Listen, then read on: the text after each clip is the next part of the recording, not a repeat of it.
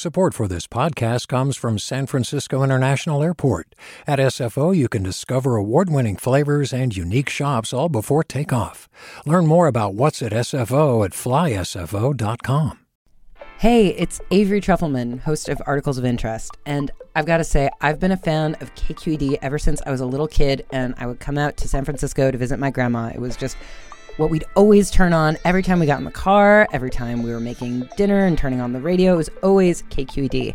And then over the years, I've become a massive fan of KQED podcasts because this is local reporting at its best. These are answers to questions you've always wanted to know, interviews with exciting, unusual voices, necessary journalism, all told with love and care and artistry. And did you know that a majority of KQED's funding actually comes from members? It's just people like you and me supporting the programs they love, while also getting access to cool events, behind-the-scenes footage, and so much more. If you want to sign up and be a part of this amazing community, visit donate.kqed.org/podcasts to become a member today. That's podcasts with an S.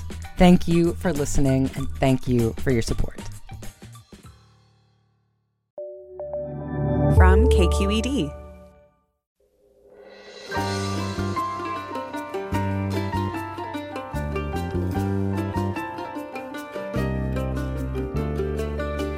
From KQED in San Francisco, I'm Mina Kim. Coming up on Forum, last night's Emmys reflected both industry progress and the work still left to be done, with all major acting awards going to white actors, despite a historically diverse field of nominees from a broad range of boundary-pushing shows. In a new cover story for The Atlantic, Hannah Giorgis looks at what it's taken to get shows that look more like America, specifically Black America, on television. From Sanford & Son to today's Insecure, documenting the history and experiences of Black writers in predominantly white writers' rooms. We'll talk to Giorgis about whether the tide is really turning in Hollywood when it comes to diverse representation, not only in the stories we tell, but who's telling them. Join us. This is Forum. I'm Mina Kim. Remember A Different World from the late 80s and 90s? The Cosby Show spinoff about students at the fictional, historically Black college, Hillman. I know my parents loved me. Stand behind me, come what may. I know now that I'm ready, yeah. For I finally heard them say. It's where a lot of Black writers and showrunners got their start. It led to Family Matters and Living Single, Sister Sister, and Moesha. My next guest, Hannah Giorgis, grew up on those 90s shows. And in a cover story for The Atlantic, looks at what it took to get them on television, why they disappeared in the early 2000s, and the treacherous terrain Black writers had to and continue to navigate to feature accurate stories for Black-led casts. Hannah Giorgis, welcome to Forum. Thank you for having me. Glad to have you on. And the example you opened your Atlantic piece with really does encapsulate the kinds of issues and biases Black writers, and especially those in the 90s, had to confront when writing sitcoms about Black people that had white showrunners. Your example to start the piece is from the show Family Matters, which a lot of people might remember for Jaleel White's character, Steve Urkel. But can you just remind us what Family Matters is about? Sure. So Family Matters is about a Black family, a Black middle-class family in Chicago, and the sort of patriarch of the family is Carl Winslow, who's this lovable police officer, and he lives with his wife and his teenage children, and doesn't technically live with Urkel, but Urkel certainly makes his presence known in the house. Absolutely. Well, you really home in on one scene from an episode that aired in 1994, which I want to play for listeners now. It's a scene that, as you write, Carl Winslow's teenage son, Eddie, storms into the house visibly upset about a run-in with the police.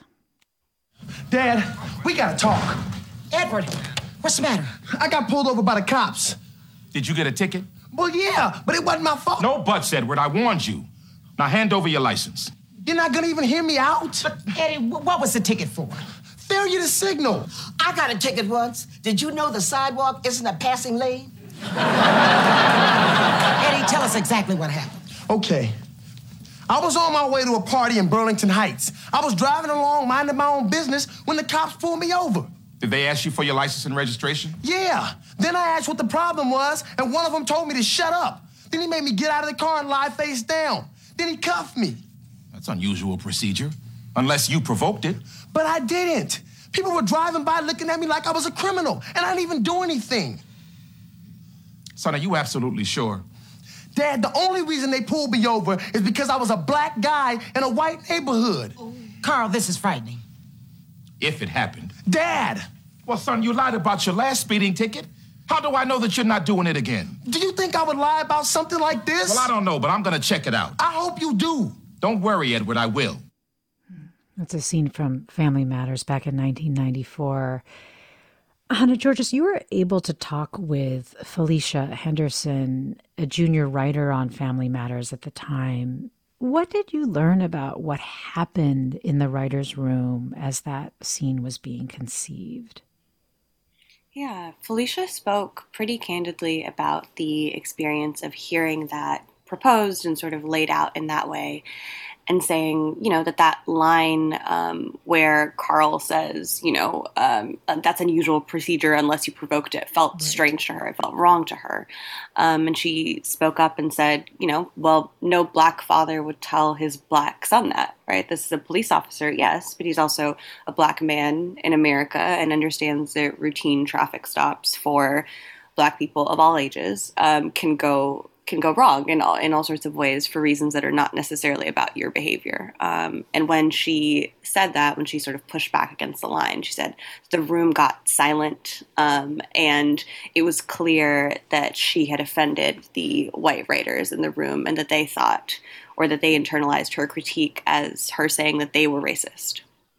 And she was trying to say, no, I'm saying that the scene itself is not realistic. And what's so interesting is to even do a show like that, right? I remember the sitcoms, whenever you touched on issues that were considered sensitive or taboo, was always like this very special episode, like we're about to do a very special episode for you today. Just to get it on was a success, but then to get it on in that way, she called her experience of being a writer negotiated authenticity. Can you explain what negotiated authenticity means? Yeah, she describes it as the experience of, black writers being brought into a writer's room or being brought onto any type of creative project, really, to sort of rubber stamp a storyline that has to do with blackness, right? But only doing so within the parameters of what feels comfortable to white power brokers, right? It's, yes, be black. Yes, tell us what's real, but only do it in this way that we're comfortable with, and stop right there. And, you sort of don't have real institutional power to push back against things that feel wrong. I want to invite our listeners to join the conversation. I want to ask you listeners if there is a TV sitcom that these shows that we're talking about are bringing up for you. And also if you have any thoughts on negotiated authenticity, whether or not you've ever felt like you've had to perform that, you can call us at 866-733-6786. Again, 866-733-6786. You can also get in touch on Twitter or Facebook at KQED Forum. You can email us, forum@kqed.org. That negotiation, Hannah Giorgis, has shifted a lot over the years. As you say, for example, you write that 50 years ago, just getting black characters on TV was a hurdle, and there were very few black screenwriters in the room. The show concepts were really prescripted, and they were determined by white executives. But then you point out the Cosby Show comes along. Can you talk about how and why the Cosby Show was able to present a different idea of a black family than what white executives often deemed, quote, realistic, as you said in your piece?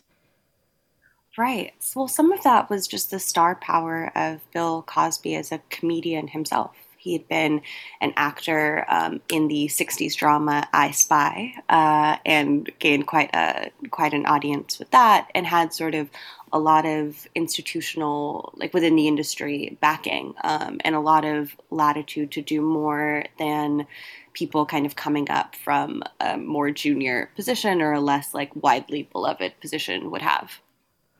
And what's so interesting was this, you talk with a person named Susan Fail Smith, who was working on the program, and this incident where she overheard like a white executive dismissing the Huxtables as not representative of Black life. Can you talk a little bit about that incident with Susan Fails Hill? Yeah. Susan said that, she heard the executive say essentially, this is a good show, but this family isn't Black, they're white. And when she pressed and said, what is it that makes them white? Because if you look at them, obviously the Huxtables are indeed a Black family. That the exec said, look at the house that they live in, and sort of gestured at the idea that kind of upper middle class comfortable lifestyle is inherently associated with whiteness. And Susan recalled saying that her mother grew up at a house like that in Brooklyn, taking violin lessons while her sister took piano lessons, and that some of the things that he was suggesting are exclusive to comfortable white families actually can indeed cross color lines. What do you think were, for all the progress, the variation, the nuances that it was able to show about how Black people lived in America, what do you feel like was still some of the baggage that it felt like it had to deal with?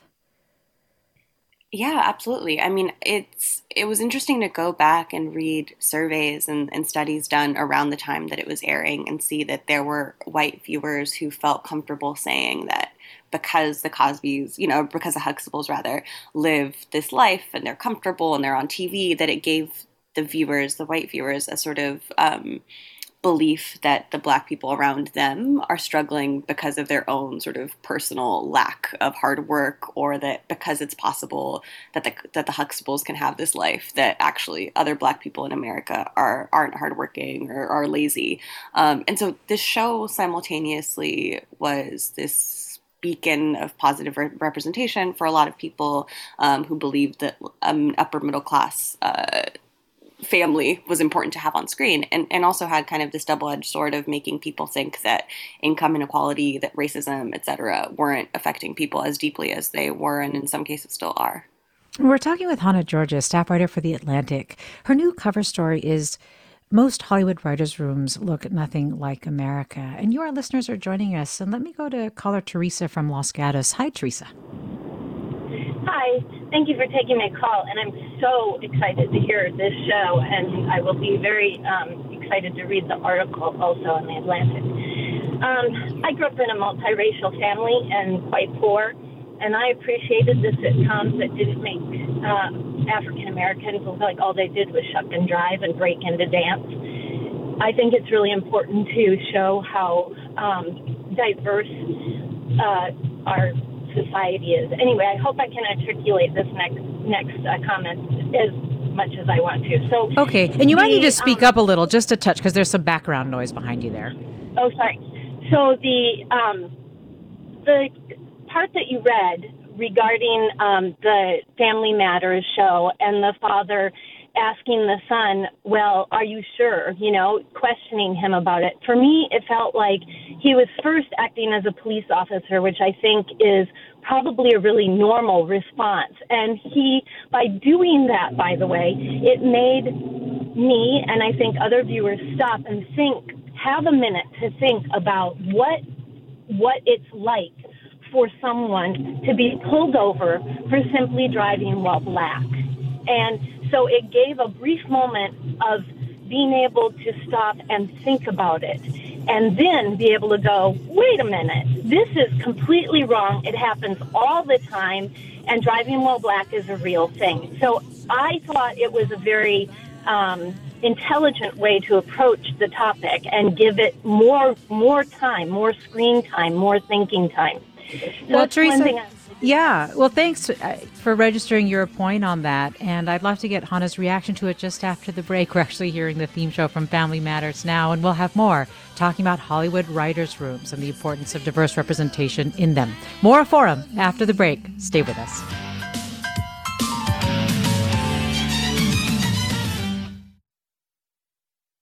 You're listening to Forum. I'm Mina Kim. We're talking with writer Hannah Giorgis, a staff writer for The Atlantic, whose cover story is titled Most Hollywood Writers' Rooms Look Nothing Like America.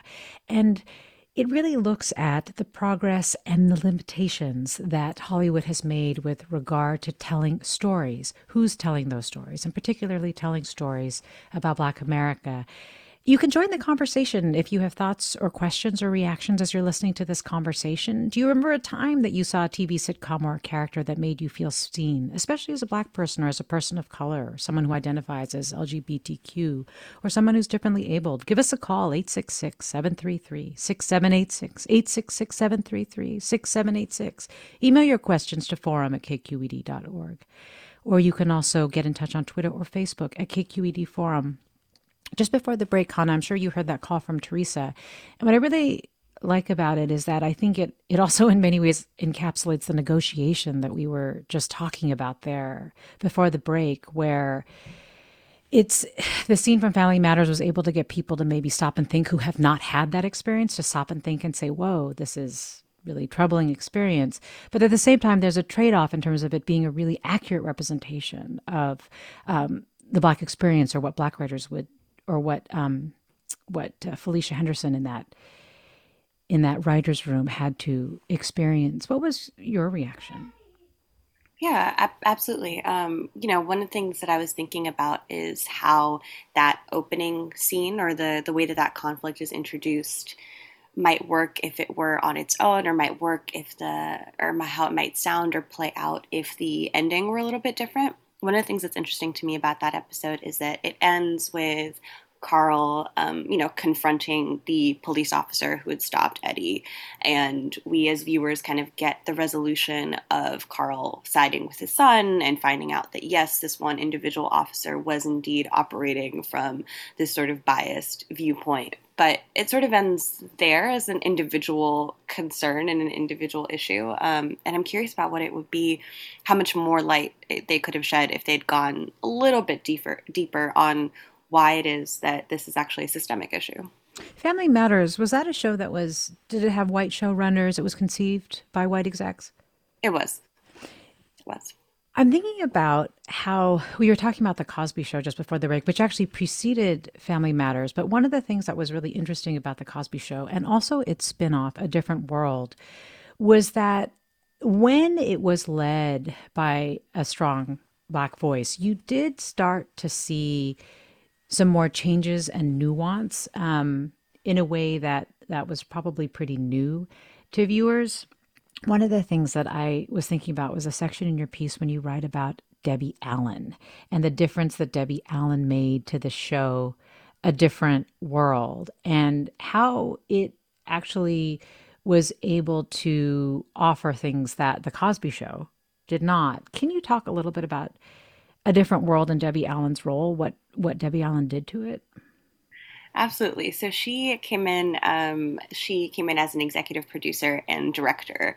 And as Susan Fields Hill described it, she really shook things up when she did. She was a graduate of a historically Black college herself and had a lot of personal experiences to draw from, and sort of crucially emphasized that this was a show set, on a fictional college campus, a fictional historically Black college campus, and that environment, when people are young and figuring themselves out and sort of learning their relationship to the world, is an environment where they have to focus on the issues that are shaping these young people's lives, and kind of can't do a more removed or quiet or sort of race-neutral family story the way that The Cosby Show had originally done.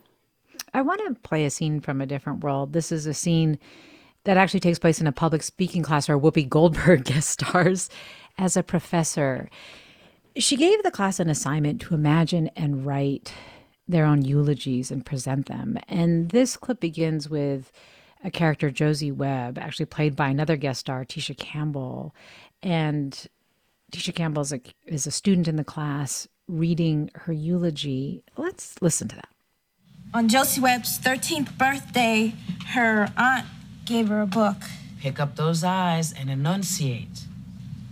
Her aunt gave her a book that changed her life. It was a volume of Maya Angelou poems. After Josie read And Still I Rise, she knew she didn't want to be a ballet dancer or a nurse. She wanted to be a poet. Stop fidgeting. You are a voice in this world. So, it was a proud day when she graduated from Hillman with a degree in English literature and high honors. That was the spring of 1992. By the following spring, Josie Webb had died of acquired immune deficiency syndrome, disease we all know as AIDS. I didn't get AIDS from a blood transfusion or by doing drugs.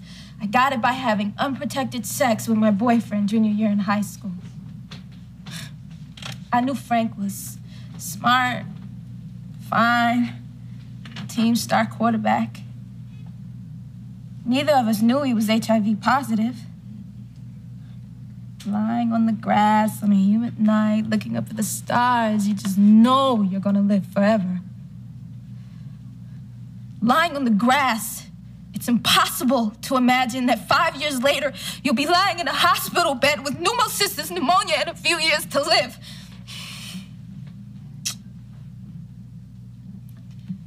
Nothing like an AIDS ward to teach you that youth is not immortality. More than anything, youth is the power to make choices. That was from a different world. And one of the reasons, of course, that stands out so much is because you wouldn't hear often that kind of material on primetime television. And then you wouldn't also hear it from a show that was predominantly about Black characters as well. You talked about how that show was taken off the air after it also addressed the uprising in LA in 1992. Do you think it was because people started to feel like it was going too far for the comfort of like white executives or a broader audience? That's something that Susan gestured at when we spoke. She said, she remembers convincing, along with Debbie Allen, convincing the network to let them do this 2-part episode, which opens the 6th season, and that directly addresses the uprising that followed the acquittal of the officers involved in the beating of Rodney King. And she remembers having an ominous feeling after that meeting, right? Like they technically won that battle, right? They were able to do the episode. But she, I remember her saying that they sort of felt like, all right, we've driven off the cliff here. Like we've pushed this past what we're going to be able to do. And then they were canceled at the end of that season. Even though they were canceled, there was this sort of golden age in the 90s post. I think they were canceled in like 93. You saw shows like Living Single and Moesha and so on, as we talked about. What changed, though? Why, after that, did those kinds of shows seem to disappear? So after that, some of it was that the networks and the smaller sort of weblets that were hosting those shows like UPN and the WB merged to become the CW and were shifting from targeting these really devoted, loyal, smaller audiences to the more common, network broadcast model of wanting to get mass viewership and wanting to focus on shows that could pull in lots and lots of viewers and lots of advertising dollars. And that meant, squeezing out shows that were seen as being more niche. And so I remember we started seeing a lot of things like The Sopranos and Mad Men, and even The Wire, though it had a lot of Black actors, was a show, as you point out, primarily by white writers. That started to sort of become more what execs felt like would appeal to the broadest audience possible. Hannah Giorgis, in your view? Yeah, I think so. And I think that they're, David Simon, who's the creator of The Wire, had said that David Mills, who's the late writer who was on the show, referred to himself as the lone Negro in that writer's room. And that quote really sticks with me for a lot of reasons. But one is just like the loneliness and the sadness inherent in it, right? That this is not just about what viewers are seeing on their screens and the ways in which that might accurately or not accurately represent people's lives, but also that as a working experience, it can be just sad and demoralizing and lonely to be in a space where you have to carry that much. And what was the pay like? There was a consistent disparity. So in 2005, I believe, the gap in median annual salaries between white and Black writers in television was around $15,000. Wow. Let me go to caller Zoe in Palm Springs. Hi, Zoe. Hi. Thank you for this conversation. It's really interesting. These are shows that I grew up loving to watch. I am a white person, and this was kind of one of the main ways that I saw diversity when I was growing up, where I did. And I wanted to mention what you were talking about how people had internalized the idea that every Black family should be just like the Cosbys or something, and if they're not, then that's like a personal flaw of theirs. That wasn't my experience, just because I don't really view things that way necessarily. But what I think I did internalize that I've been thinking about while listening to you is that because I didn't grow up somewhere very diverse, I thought that was just the norm for people, and I didn't really see until I got much older that, it's not all like the Cosbys and like Living Single, which was my favorite show. I love Queen Tea until I die because of that show. So it was just a different kind of internalization of things being all rosy and great. Maybe I missed those very special episodes. But, I wonder if that's an issue that it's so interesting to see what's actually going on and going on behind the scenes on some of these shows, which are my favorites. Yeah. Well, Zoe, thanks for that reflection. I heard you say, Hannah Giorgis, that Living Single was your favorite. What did you like about Living Single? Was.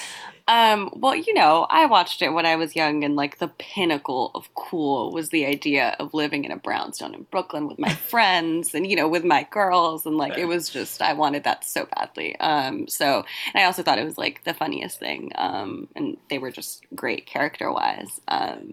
Yeah. When I think about hearing Zoe talk about how those shows framed her, she actually did think that that's how most people live, like the Huxtables but I think, or that it was how everybody lived to some extent. And I think what's so interesting is that part of all the battles that happen with regard to, should you show this family, that like the Huxtables, because then it can create this idea that racial progress has been achieved, or, but Sanford and Son, was that really something that also showed the complexity and diversity of Black experiences. And so much of those arguments just come from the fact that there are so few there are so few depictions available. Right? That's why you end up arguing or, really pushing and pulling at all of those kinds of representations, I feel like. Right, exactly. I mean, that's something that there was a critique of The Cosby Show that the professor Henry and critic Henry Louis Gates had written, I think in 87, if I remember correctly, 89. And he quite seriously critiqued the show and said that the social vision of Cosby, reflecting the minuscule integration of Blacks into the upper middle class, reassuringly throws the blame for Black poverty onto the impoverished. So he both said that and was able to hold this really sort of complex critique of the show, and then offered later that it isn't that representation itself that's inherently wrong, right? Like Cliff Huxtable is actually a believable character, but it plays this outsized role in popular culture because there are so few other representations, right? That when people don't have a wealth of different shows informing their viewpoint of the world and of Black life in America, then it gets filtered through this one singular lens. And it also just puts a ton of pressure on the writers, too. Absolutely. The show has to be everything to everybody, and no one show can do that. Well, this listener writes, The Old Guard came out last year on Netflix and has been one of my favorite action movies ever since. It was directed by a Black woman, Gina Prince Bythewood, and it definitely had a wonderful impact on the film. I remember watching some cast interviews where they mentioned the difference or presence and that of many other women in the production made on set. We're talking with Hannah Giorgis. Hannah Giorgis has written a piece for The Atlantic called Most Hollywood Writers' Rooms Look Nothing Like America. And it really does a comprehensive sweep of program, especially Black programming or programming about Black families or programs with Black-led casts, how they have been developed, how they've changed, and where we are now. And we were talking a little bit about sort of this period where a lot of shows with Black-led casts disappeared in the early 2000s. How did it start to come back? So, the most notable, the huge thing that happened in '05, which then kind of led to a bit of a sea change, was the premiere of Grey's Anatomy, which is not what we would consider a quote-unquote Black show, but is a show led by and created by a Black woman, Shonda Rhimes, who, speaks so clearly and so authoritatively about not just what it's like to pull together a diverse ensemble cast, but what it's like to depict the world as it exists without necessarily patting oneself on the back for doing just that thing. And she, that premiered in 2005, and by 2014 she had 3 shows all airing back to back on Thursday evenings on ABC. There was, of course, Grey's Anatomy, and then Scandal, led by Kerry Washington in the role of Olivia Pope, which was the first Black woman leading a primetime show since Julia, the show that Diane Carroll had led, which premiered in 1968. Right. So quite a span. Right. Yeah. So Grey's Anatomy, Scandal, and then How to Get Away with Murder, which was a legal mystery led by Viola Davis. And that sort of block on television every Thursday night was among, ABC's most popular window of programming, and that people took notice of that.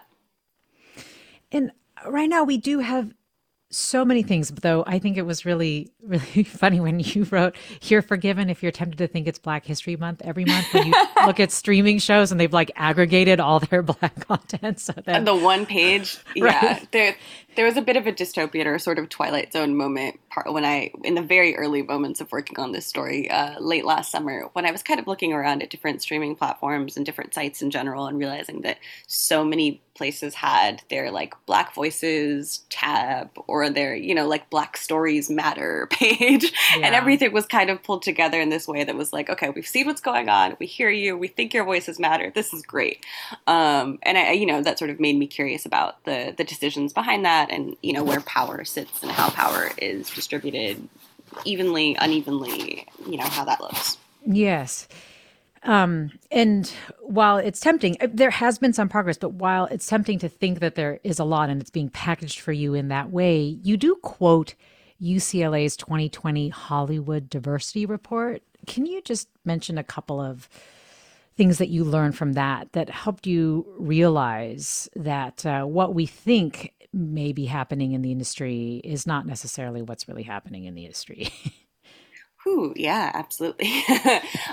So less than 11% of broadcast or of creators of scripted shows on broadcast come from any underrepresented racial group.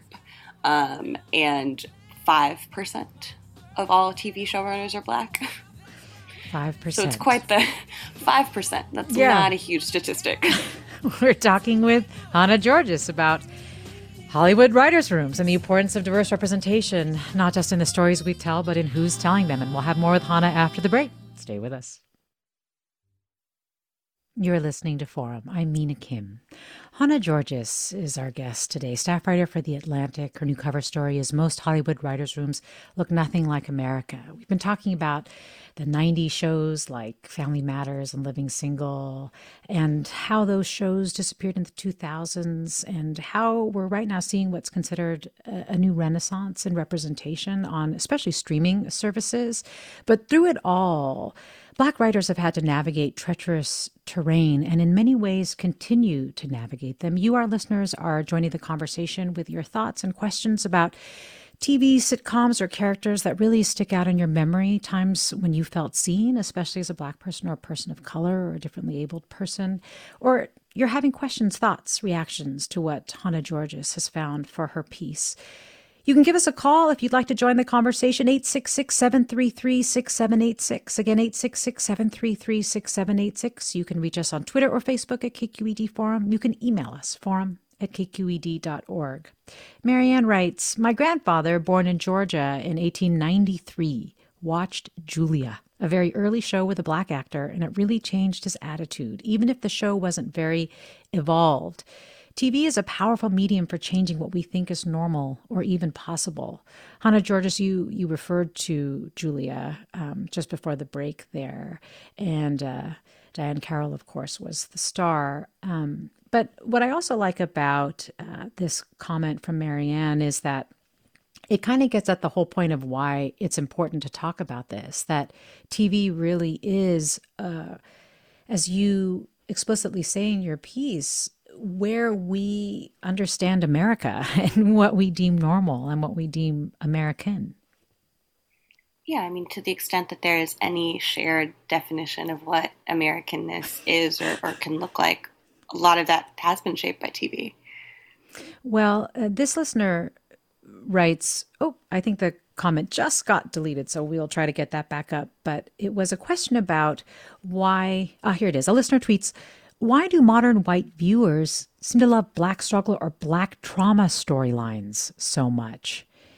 There does seem to be that showing up a lot in programming these days. And it was something that you addressed. Can you talk a little bit about the conversation around Black trauma storylines? Yeah, I think that there can be some understandable fatigue around shows where the primary obstacle that Black characters are facing is either racism or influenced by racism or hostility, from the police or these systemic barriers, right? That there are Black viewers who say we get enough of this in real life. Why is so much of this depicted in entertainment too? And I completely understand those concerns. I think sometimes I try to frame it for myself, at least, more about the purpose of trauma or difficulty on screen. Is it meaningful? Does it contribute to the story? Or does it feel like senseless? Does it feel like people are just being subjected to pain for no real reason? With the understanding that, when there's pain with meaning and purpose, that can be actually beautiful television and beautiful storytelling. But when it feels senseless or rote or done with almost a visual delight in the pain itself, that's really hard to swallow. What have you been finding in terms of what Black writers and Black showrunners now? You talked about Shonda Rhimes and the success that Shonda Rhimes has been able to have in the industry. What are you finding now about whether or not they're hitting some of the same issues around negotiated authenticity or other things that Black writers have had to experience in the present day? Do those limitations still exist? What kind of form do you feel like they're taking that can easily be missed? Right. I think they look different. One of the things is that question around trauma and the question around telling stories that focus either exclusively on racism or whiteness, or even without those being present, telling stories that have to be gritty or, like quote unquote urban is itself a kind of restriction, right? So there's that one thing that I think it's helpful to zoom in on a little bit as a way of seeing progress is the treatment of criminal justice storylines and police brutality storylines does seem to have tangibly changed, especially in very, very recent years from, the Family Matters storyline, or that's something that Peter Saji, who in having worked on Blackish and with Mixedish, talked about feeling like the storyline that Blackish did about police brutality could really only have happened because things like the Family Matters one had existed prior. Let me go to caller Kevin in San Jose. Hi, Kevin. Good morning. What's on your mind? I had a question for your guest. Speaking of shows that were, I guess, labeled as comedy and had that one serious moment that everybody remembers, Fresh Prince of Bel-Air. And Will Smith and his friends, I believe, were on a college campus, and they had a run-in with some white kids that were on the campus, and they got in a fight. They were put in a jail cell, and then it was kind of like, okay, you give me your perspective, you give me your perspective, and of course they each had their own spin on how nice they were being and how aggressive the other person was being. But the part of that episode that struck me the most, and really to this day, 48 years old, I can remember it clear as day. They spray painted the N-word on their car. And I'm just wondering if your guest remembers that or how that may have come up in a writer's room. Thank you, Kevin. Interesting. We also have Daniel, who writes thoughts on Fresh Prince of Bel-Air. Was that scene from Fresh Prince? I think I do remember that. I don't remember it coming up in my conversations with writers, but I think I remember the way that Will looked, like the look on his face when they were talking about the experience of being of dealing with the police in particular. But it's not something that came up that much in my conversations, although we did talk about the Fresh Prince of Bel-Air more broadly.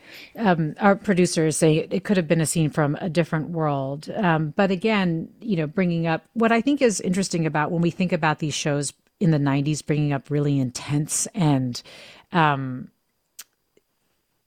like moments when it was willing to kind of go there to some degree, though we've learned kind of the negotiation around that, is what you talk about, which is that a lot of Black representation on television has been kind of cyclical, right? It's like it goes through these periods of having and showing a lot of Black-led casts or trying to do Black stories, them sort of disappearing. And then the question I think right now that we're all asking is, as this cycles around to showing more experiences, more shows that have Black casts, is there progress truly being made? Rebecca writes, growing up, we saw no Hispanic women or girls like our suburban middle-class selves on TV or movies. Hispanic women were portrayed as low-income, broken English-speaking, primarily maids and girlfriends of drug dealers, and over-the-top, melodramatic emotional behavior that we would laugh at, but also feel a personal embarrassment and sense of despair. We're talking with Hannah Giorgis, Atlantic staff writer. Her new cover story is Most Hollywood Writers' Rooms Look Nothing Like America, talking about the importance of representation in writers' rooms and in the stories that we tell, but also in who gets to tell those stories. As I think about all the different issues that we've raised here, Hannah, I'm thinking about Michaela Coel's Emmy acceptance speech yesterday. Yeah, because I feel like it's beautiful. And I feel like it really touches on a lot of this. Do you want to say a little bit about your reaction to Michaela Coel's speech? Yeah, I think that there were so many things that were striking about that. One that jumps out at me is that, of course, she is the first Black woman, I believe, to win that specific Emmy. And anytime you have a first Black person, first Black woman milestone in 2021, it feels obviously really bittersweet because the idea that we still have to do these or that there is just the first now happening is daunting and unfortunate. And also that the other thing that really struck me is her commitment to honoring the craft and the work and the story above circumstance is really beautiful and is something that I've just been sitting with. What do you mean by that? She spoke about taking time and space for the story, about disappearing, about not feeling like you have to be visible at all times for that to be the correct metric of success. And I think that there's something about digging deep and letting yourself have space to do the writing and space to give the story air to breathe that was really refreshing to hear somebody talk about at that, in that forum. Well, let's hear a little bit of Michaela Coel's acceptance speech. Coel won for writing in a limited series I May Destroy You. I just wrote a little something for writers, really. Write the tale that scares you, that makes you feel uncertain, that isn't comfortable. I dare you. In a world that entices us to browse through the lives of others to help us better determine how we feel about ourselves, and to, in turn, feel the need to be constantly visible. For visibility these days seems to somehow equate to success. Do not be afraid to disappear from it, from us, for a while, and see what comes to you in the silence. Hannah Giorgis, can I ask you what your reaction was to the Emmys last night? There's been a lot in terms of, I think it was Alex Chung who tweeted the Emmys predictably chose white comfort, and others who just pointed out how the winners, especially in the acting categories, were all white. As someone who's thought so deeply about representation in television, how did you respond to what happened last night? Yeah, I think it's understandable to feel disappointed as a viewer, as a critic, as a reporter, by the tremendous work that artists of color, actors of color, et cetera, have put out in the last year or so not being recognized. I think I understand that there are a lot of power structures inherent to the entertainment industry that are just stacked against them. But that it's also too simple to say, that doesn't matter, because Emmys and other big awards have really tangible and meaningful consequences and benefits for people's livelihoods, for the opportunities that they can get later, for, who gets offered a deal to do another thing. And so they continue to affect the television landscape in all of these background ways too. And so knowing that, it's hard to not take losses or, people not being recognized seriously. We're talking with Hannah Giorgis, staff writer for The Atlantic, about her cover story, Most Hollywood Writers' Rooms Look Nothing Like America. This is a fundraising period for many public radio stations. You're listening to Forum. I'm Mina Kim. Well, let me go to caller Modesto in Vallejo next. Hi, Modesto. Hi. I've been wondering, why. Well, there's never been a whole lot of Asian characters on TV. I mean, I remember the first time I saw one was Bruce Lee in The Green Hornet, and that was amazing for me. That here was a person who was, a main character, but TV treated him as just a sidekick. And even in programs where you would expect an Asian main character, like the Kung Fu show on the 60s, I mean, that was made for Bruce Lee, and yet he wasn't in it. The other thing I wanted to say, too, is why there aren't a lot of more interaction and interrelationship between other people of color and black folks on TV, since in reality, that's what really happens, since because of the segregation and racism, most other people of color usually live in the black community or work in the black community, or, so that people like her, the singer from Vallejo, who's part black and part Filipino, there's probably more like her than there are black and white. I mean, Modesto, thanks. Let me get Hannah Giorgis' reaction to what you're saying to that. Yeah, I think that we see that people of color have, as a whole, been systematically left out of these kinds of storytelling, and that it's true that people live lives that are not exclusively segregated just within their racial categories. I think there's been a bit of a slow shift in that space too, in the sense that we have slightly more shows with diverse casts, in this sense that, like, casts that are composed of multiple different races, multiple different characters who have different backgrounds, within blackness and beyond, right? Like with other people of color, there's a little bit more of that. And I think Shonda's shows are some of the best examples of that. But that seems like a space that there's, especially a lot of room for improvement. Well, Jillian writes, I was so excited when I saw an abundance of TV commercials with black families that had previously just been white people. As I listened to your show, though, I wonder if I'm duped into thinking that things were getting better. Was this just another example of retailers capitalizing on current events without things actually changing? I mean, in many ways, the parallel is what we're asking today, right? But I do wonder what you feel like. What do you think the terrain to navigate is now? What will it take to really see shows that allow for the full nuanced experiences of Americans broadly, right?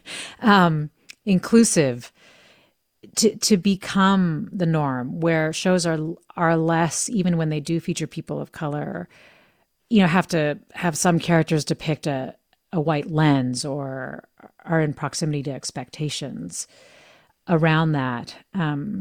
And so on. Just some of these real nuanced but important fights that are being had.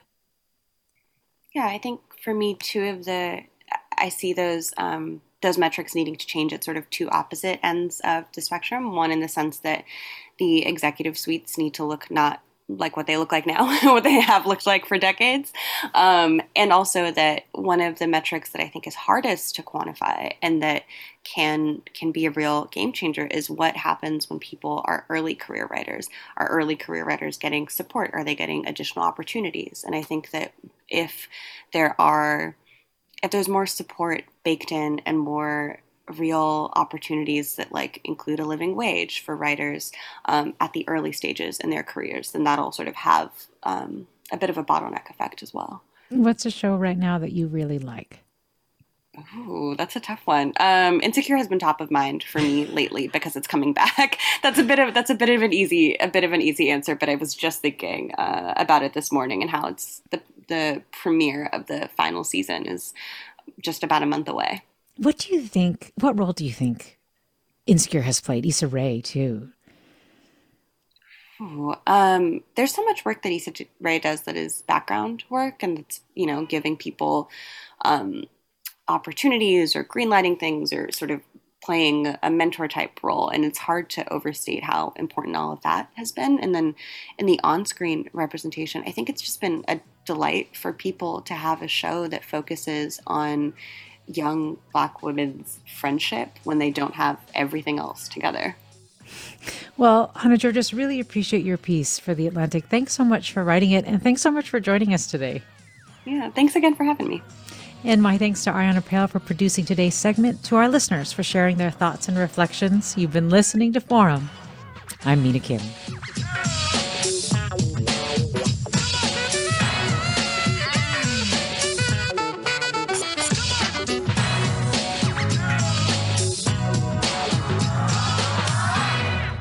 Funds for the production of Forum are provided by the members of KQED Public Radio, the Germanicos Foundation, and the Generosity Foundation, and the Bernard Osher Foundation, supporting higher education and the arts.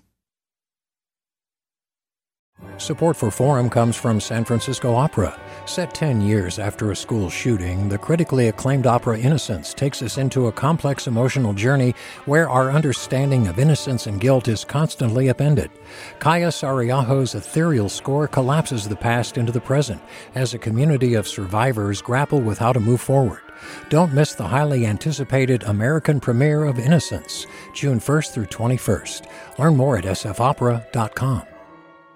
We've all got those parts of our house where the internet just won't go. Well, if you had wall-to-wall Wi-Fi from Xfinity, you could worry less about dead spots. Because with wall-to-wall Wi-Fi from Xfinity, you get fast speeds, reliable connection in every room, and power for all of your devices, even when everyone's online. That's wall-to-wall Wi-Fi only with Xfinity. Restrictions apply, not available in all areas. Actual speeds vary. All over the country, we need to improve reading in Wisconsin. Schools are changing the way they teach reading. I'm calling for a renewed focus on literacy. We have gotten this wrong in New York and all across the nation. And it's happening because of a podcast. I think your podcast has changed my life. And I'm going to share this podcast with everyone I meet. Sold a Story investigates how teaching kids to read went wrong. New episodes of Sold a Story are available now.